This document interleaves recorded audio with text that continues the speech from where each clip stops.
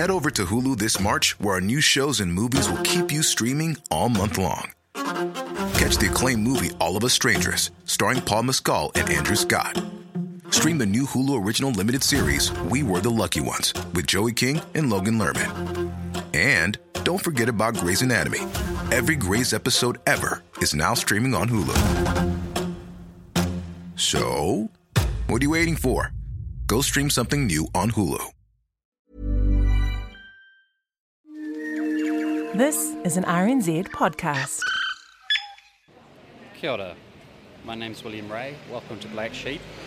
And I'm on the street of Wellington today asking people how they would murder someone. Definitely like a gun. Just bam, it's done. Why is that? I don't know. I just think it would be like just the best way because you'd feel powerful like holding it, and it would be just quite instant.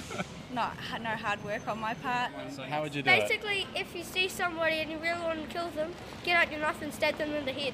Poison, maybe? Why poison? Well, it'd be non-violent, and maybe you could mask the drugs. If you asked me that question, I think I'm with that last woman. Poisoning just feels like it would be less traumatic. A few drops in someone's glass of water and it's done.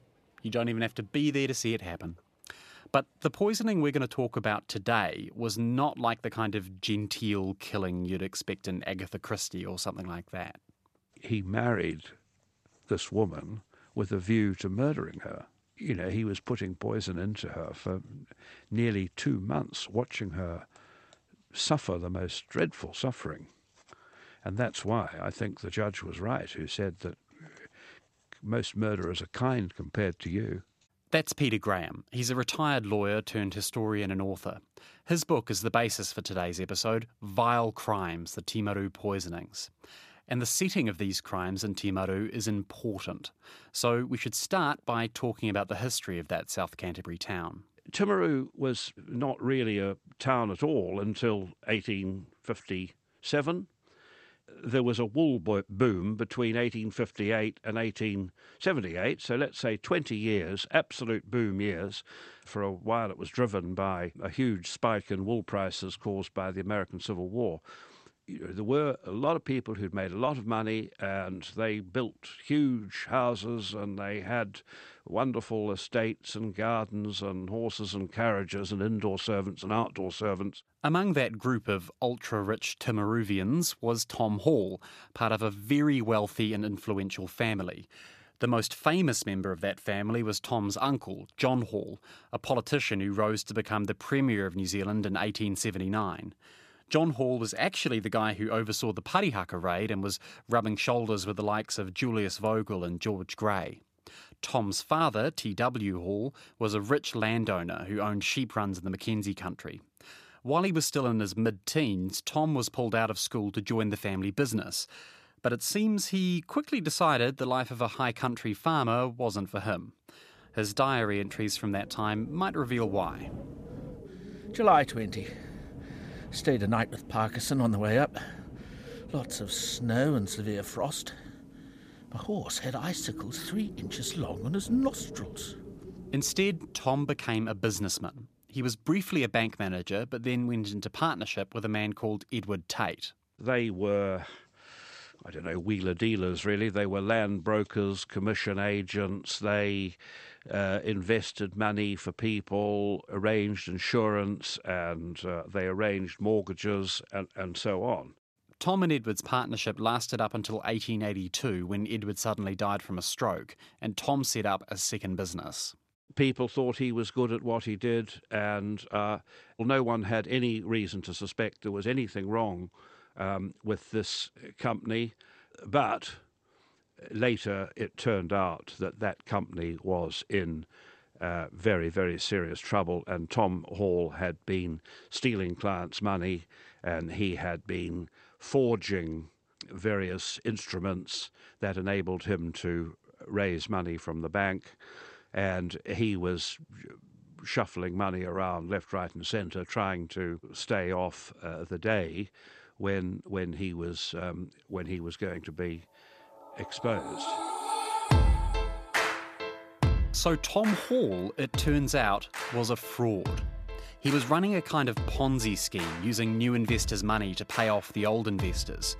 He desperately needed more investors to keep coming in all the time to prevent this scheme from falling down around his ears. And that was a big problem because right at this moment in the 1880s, there was a worldwide credit crisis. The reaction the people of Timaru had to these hard times was a bit strange. Instead of cutting costs, they spent more. Here's how one woman who lived through those times described it. There were in Timaru a large class of people who deliberately and consistently overspent. Social climbing was a game played feverishly in deadly earnest. If I had not lived in Timaru at that time, I could never have understood how much social position could count or to what lengths otherwise sensible people would go to obtain it. Even when times were hard in the 1880s, men in society found it impossible to give up the club, subscriptions to the hunt, the smart carriages and well-bred horseflesh. It was strange, but kind of understandable. In just 20 years, Timaru had gone from being just a few shacks on a beach to one of the wealthiest places in the country. Men who spent their youth driving sheep across the deadly Rakaia River over hundreds of kilometres of snow-covered hill country were now the cream of society, living it up on big estates with servants and fancy carriages. It was hard to face the reality that the bubble had burst. And of course, for Tom Hall, keeping up an appearance of financial stability in the face of the economic downturn was absolutely essential. Otherwise, how would he keep attracting clients to invest in his rapidly unravelling Ponzi scheme? His way out of this was to marry a wife with money. And he picked upon Kitty Kane, she was always called. She was one of two stepdaughters of Captain Kane. Captain Kane, along with George Rhodes of the Levels, was really the founding father of Timaru. He was an old sea captain who parked himself in Timaru and set up a tent on the beach selling supplies for the new settlers who were taking up land in that district. Captain Kane, who was a bit of a rough diamond but much liked by everyone, made a lot of money.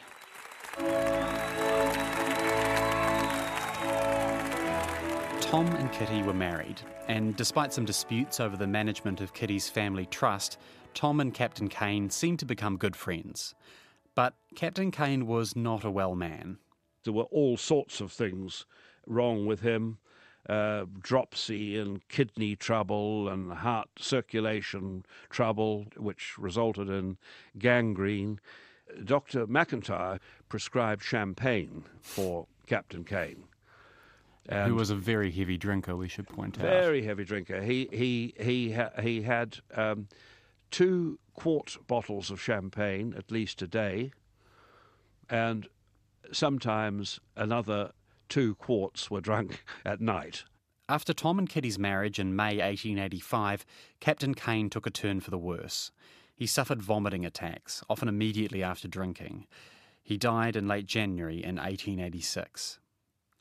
By this time, Kitty's pregnant. She and Tom moved into Captain Kane's old house, called Woodlands, and she gave birth in June to a boy called Nigel. But then, Kitty falls sick as well. She had vomiting attacks. She was violently ill day and night, and as the weeks went on, she got worse and worse. She was wasting away. She became thin as a rake. Her complexion was a dull, jaundiced colour.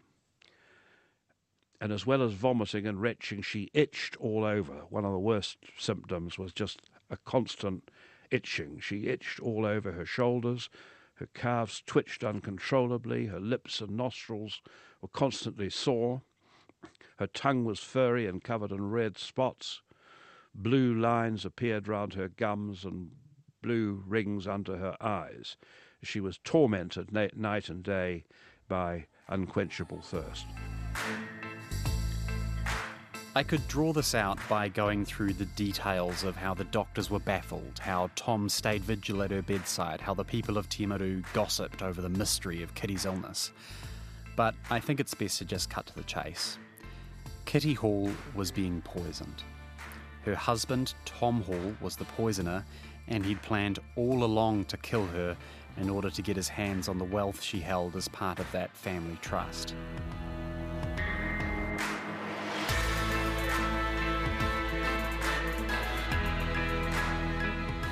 Tom Hall travelled to Christchurch to get legal advice before he married Kitty, asking about these trusts, raising the question of what, if any, benefit might occur to him as the husband if the wife should die. And he was advised that if his wife died without having children, then her share of the trusts, the trust property and the trust income would go to the surviving sister.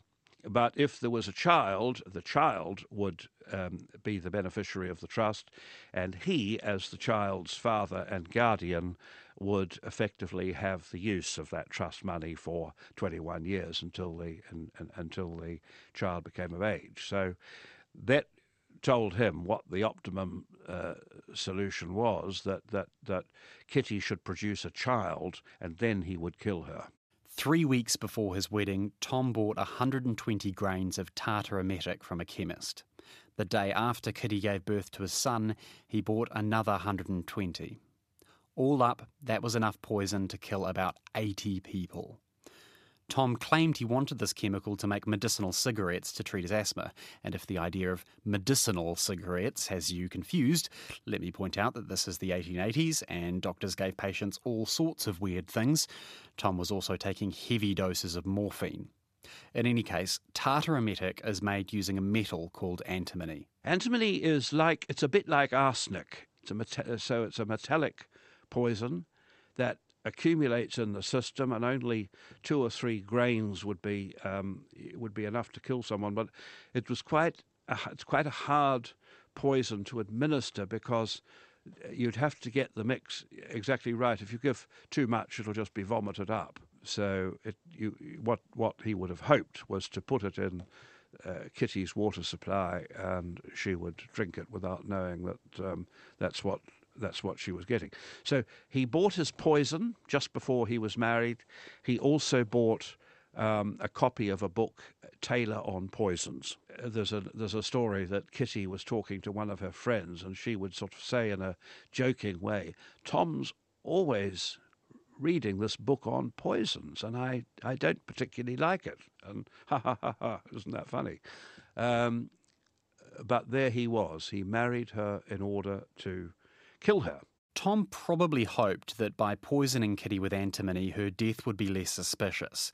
Instead of her suddenly dropping dead, foaming at the mouth, she would seem to suffer a long, lingering, ultimately fatal illness. But Tom isn't exactly a master criminal. I mean, we just talked about how he was constantly reading a book on poison in front of witnesses. And on top of that, the symptoms of antimony poisoning were well known by doctors. Peter Graham says it's frankly astonishing that Kitty's doctors didn't realise the cause of her illness much earlier. It probably didn't help that Tom was very good friends with Kitty's first doctor, a man called Patrick McIntyre. Dr. McIntyre might not have raised the alarm at all if it hadn't been for one of Kitty's nurses. Nurse Ellison saw Tom give Kitty a sip of water that she complained tasted a bit sort of brackish, and then was immediately sort of vomited. And Nurse Ellison kept some of that water and took it to Dr. McIntyre. And Dr. McIntyre and one of the other doctors went down to the local chemist shop, and they analysed the water, and they found antimony in that water. It was then, only then, that McIntyre went to the police. Dr. McIntyre swore evidence against Tom Hall and also against one of Kitty's nurses, a woman called Margaret Houston. She was working as a nurse at the Timaru Hospital. She was a Scottish young woman, very good looking, very smart, always fashionably dressed, and so on. She was recruited to act as a nurse for Kitty's stepfather, Captain Kane. After Captain Kane's death, Margaret Houston came to work for Kitty and Tom. She and Tom became very close, suspiciously close in a lot of people's minds. Servants talked about the pair of them spending a lot of time in each other's rooms. One time, Tom even helped her get dressed. When dressing to go to the ball, Miss Houston allegedly came into the dining room and asked Tom Hall to tighten her stays, which he did. And as I have said, although well covered by undergarments, she was not wearing her dress. So this was considered a sort of a shocking... It'd be a bit like someone coming out in their underwear and asking someone to sort of do up their bra or something for the social norms of the time. That sort of thing, absolutely. So, but that was considered, a significant bit of evidence. And I suppose I think you'd have to say probably it was. And Margaret Houston's reaction when the police came to arrest her and Tom didn't help her case. This arrest, by the way, is insanely dramatic. 2 police arrive at the house. They walked in the door and told Tom and Margaret they were under arrest for the attempted murder of Kitty Hall with antimony. Here's how the police recorded the conversation they had with Tom and Margaret. Antimony? Isn't that what you use in your photography, Tom? Keep quiet, will you? You have nothing to do with this. What shall I say? I suppose a man ought to be very careful what he says when a charge like this is made against him. Well, you can say anything you like, or nothing at all, if you think fit. I have used antimony for a long time. I've bought tartar emetic at Gunn and Eichbaum's to use with some other things to make into cigarettes for my asthma. Whatever I did in this matter, I did alone. There was no second person involved in it. Miss Houston has nothing whatever to do with this. But while he's saying this, Tom's mind is racing, because right at that moment he realises there's a bottle of poison in his pocket. He had to get rid of it. And he was trying to edge his way towards the fire and throw what he had in his pocket into the fireplace. And this turned into a wrestling match, and Margaret sort of got involved in the brawl.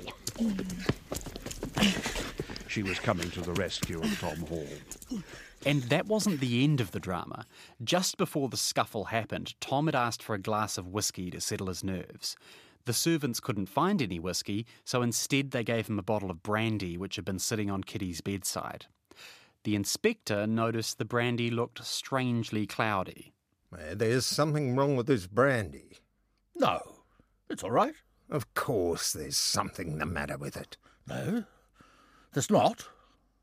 The bottle was later found to be laced with a poison called colchicine. Tom had told Nurse Ellison to give the bottle to Kitty that night. If that had happened, Kitty certainly would have been killed. The police arrived just in time. They searched Tom's room and found another poison, atrophia, in a bottle labelled eye drops, along with a copy of Taylor on Poisons sitting on his bedside. Margaret and Tom were taken to the police station where Tom said to her, "You're quite safe and will be able to get clear of it. It is I that am in for it." He didn't realise that a police officer was sitting right behind him and wrote down every word he said. Again, not exactly a master criminal. The arrest of Tom Hall and Margaret Houston was enormous news. It was such a big story that it drove the other headlines off the front page, including the eruption of Mount Tarawera and the destruction of the pink and white terraces. And they just couldn't believe it. People couldn't believe it. But, of course, it was tremendously exciting. You know, a lot of the young women around Timaru were saying, "Oh, well, I went out with Tom Hall and, gosh, just as well I didn't marry him. This could have happened to me." And they all thought it was a bit of a joke. But once more of the story seeped out and people knew just how shocking the whole thing had been, the mood changed very dramatically. Everyone was absolutely horrified by what had happened, and if they'd had half a chance they would have lynched him, I'm sure. Virtually everyone in New Zealand heard about the Timaru poisoning case, and there was a lot of concern that Tom's family connections would mean that he'd never be prosecuted. When it was finally announced that the pair had been committed for trial, a local poet wrote this. The magistrate sits on his bench. That chief from duty does not flinch. Who or whom to him's all one. Justice impartial marks that man. 1 in 10,000 sits he there. The right with justice balance fair. Just as a quick aside, the lawyer for the prosecution in Tom Hall's trial was Robert Stout, who at the time was both the Premier of New Zealand and the Attorney General. Can you imagine this happening today? The Prime Minister personally prosecuting the most high-profile crime in the country, and the accused criminal was related to the former Prime Minister. It'd be like John Key prosecuting David Bain, but David Bain was Helen Clark's nephew. It's just completely mental. But in those days, a lack of lawyers meant needs must, I guess. By the way, if Robert Stout's name is pricking your memory, that's because he also went on to be Chief Justice and was the judge in the trial of Alice Parkinson, the woman we based the very first episode of Black Sheep on. Anyway, back to Tom Hall's trial. One witness said the attic had been stuffed with old rags and straw and soaked with kerosene. Tom's plan, it seems, was to poison Kitty and then burn the house down. Tom would rescue his son Nigel and become the hero of the day, while Kitty's body was burned, eliminating the risk of an autopsy uncovering traces of poison in her system. By the way, Tom had recently taken out fire insurance. It took the jury just 8 minutes to find him guilty of attempted murder. He was sentenced to life in prison. And the judge said, I'll just quote some of it, the crime of which you have been convicted is one of the most inhuman and detestable crimes one has ever read or heard of. No language I can use will sufficiently describe the detestable character of the crime of which you have been found guilty. Most murderers are kind when compared to you, for you have murdered from hour to hour, from day to day, from week to week. You have achieved in the annals of crime the position of being the vilest criminal ever tried in New Zealand. And it's pretty hard to argue that, and I'm not sure that anyone has pushed him out of that position subsequently. Margaret Houston, however, was exonerated. We should stress there was no evidence that Tom and Margaret actually had a sexual relationship. In fact, a doctor examined her and found, quote, all the evidences of virginity present. But Peter Graham finds it hard to believe she played no part in the poison plot. In my view, there were very considerable grounds for suspecting that she was complicit in the poisoning of Kitty. She knew, certainly, what Tom was doing because she used to go into his room every day to make his bed, and he had supplies of tartar emetic and another poison called colchicine sitting on his dressing table with a copy of Taylor on Poisons. And don't forget, she was a nurse, so she must have known what those things were. The judge gave a very almost a eulogy for her. He seemed to be quite taken with her, and thought there was no evidence whatsoever against her. And anyway, she was acquitted. That's not the end of the story, though, because while the preparations for the trial were underway, Dr. Patrick McIntyre had a sudden realisation.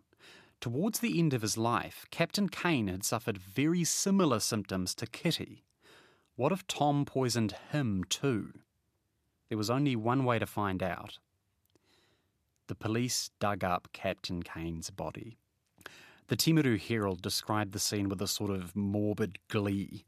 The saga of the Timaru poisonings must have been really good for selling newspapers.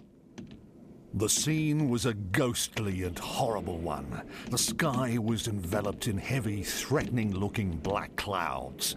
The scene, laid as it was in the cemetery, was enough to fill the spectators with horror, which was heightened by the lanterns, now and then flashing their rays on tombstones and graves, and the sight of the ghostly coffin, covered in mud and dripping with water, caused an involuntary shudder to pass through the assembled crowd. The coffin's lid was accidentally smashed in the process, so the spectators could see Captain Kane's rotting corpse inside throughout this whole thing. Honestly, it's like a scene out of a Stephen King novel. Anyway, the corpse is tested and antimony is found in large quantities. Tom Hall is now facing another trial, this time for murder, and this time the sentence could be death. It was a difficult case to bring home because Captain Kane was dying of so many different things that the prosecution's case was, well, whatever was the actual effective cause of death, the effect of the antimony in his system must have been to accelerate that death.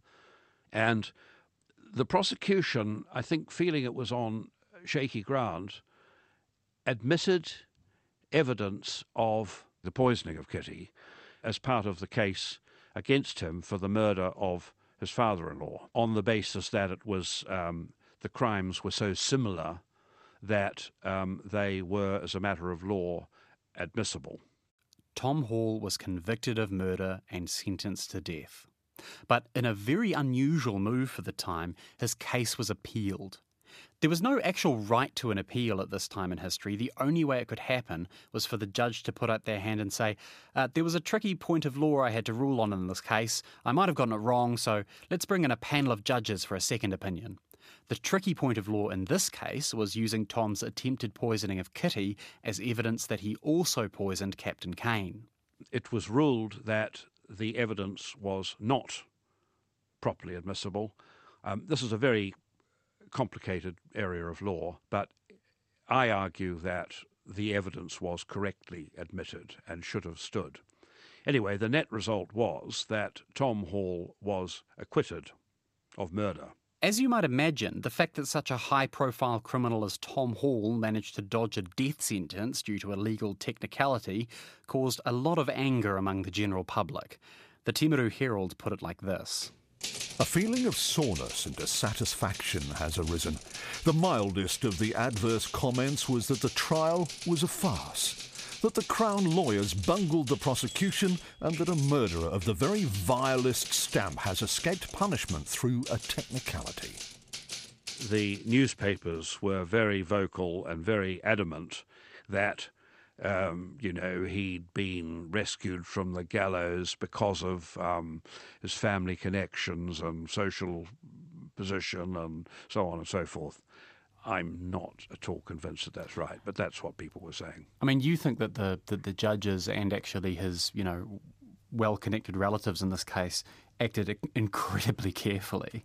Tom kept saying to his uncle, John Hall, can you put in a word for me? Why am I still in prison? And John Hall wrote saying any attempt to, on my part, to intervene would not be helpful to you, and the authorities would be most careful to be seen not to be giving you any special favours because you're my nephew. And I'm sure that was right. The fact that he did stay in prison for 21 years, that being more than the usual tariff for attempted murder, to make the point that as a murderer he was the worst of the worst, and he was not getting any special favours because of who he was. Tom never really showed any regret for his crimes. The closest he came was to blame his attempt at killing Kitty on his use of morphine.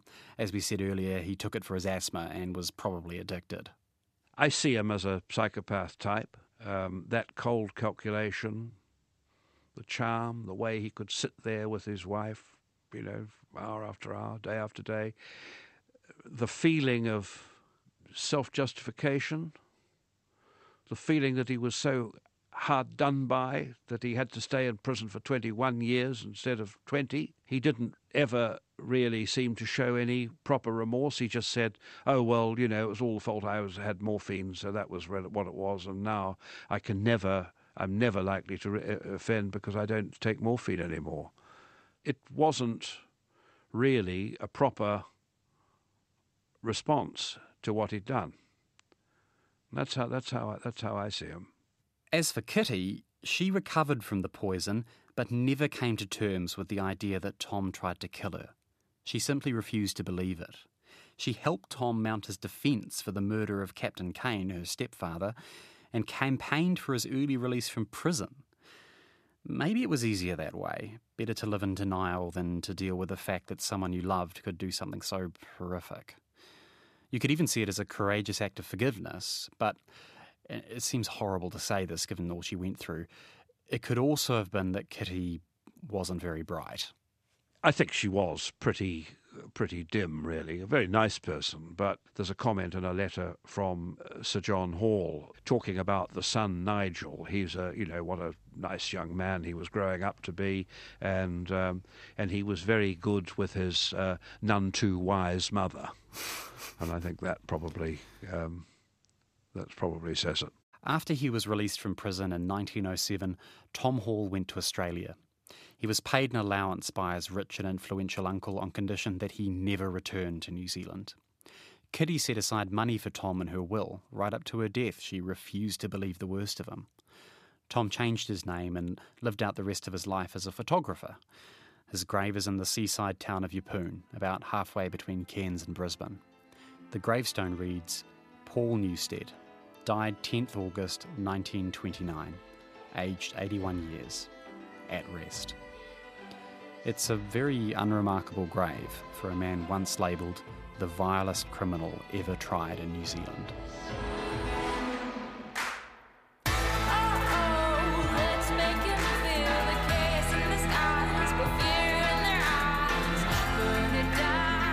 Special thanks to Peter Graham. His book again is Vile Crimes, The Timaru Poisonings. If you like the show, go ahead and subscribe via RNZ's new app and tell a friend about Black Sheep. If you have a moment, give us a rating on iTunes too. That really helps new people find the show. RNZ has loads of other awesome podcasts, by the way. If you have an eye for fashion, why not try out My Heels Are Killing Me by Sonia Sly. The latest episode takes a deep dive into the world of men's fashion. Black Sheep is written and presented by me, William Ray. The executive producer is Tim Watkin. This episode was engineered by Dan Beeben. We had voice acting help this week from Susie Ferguson, Megan Whelan, Duncan Smith, Adam McCauley and Simon Dickinson.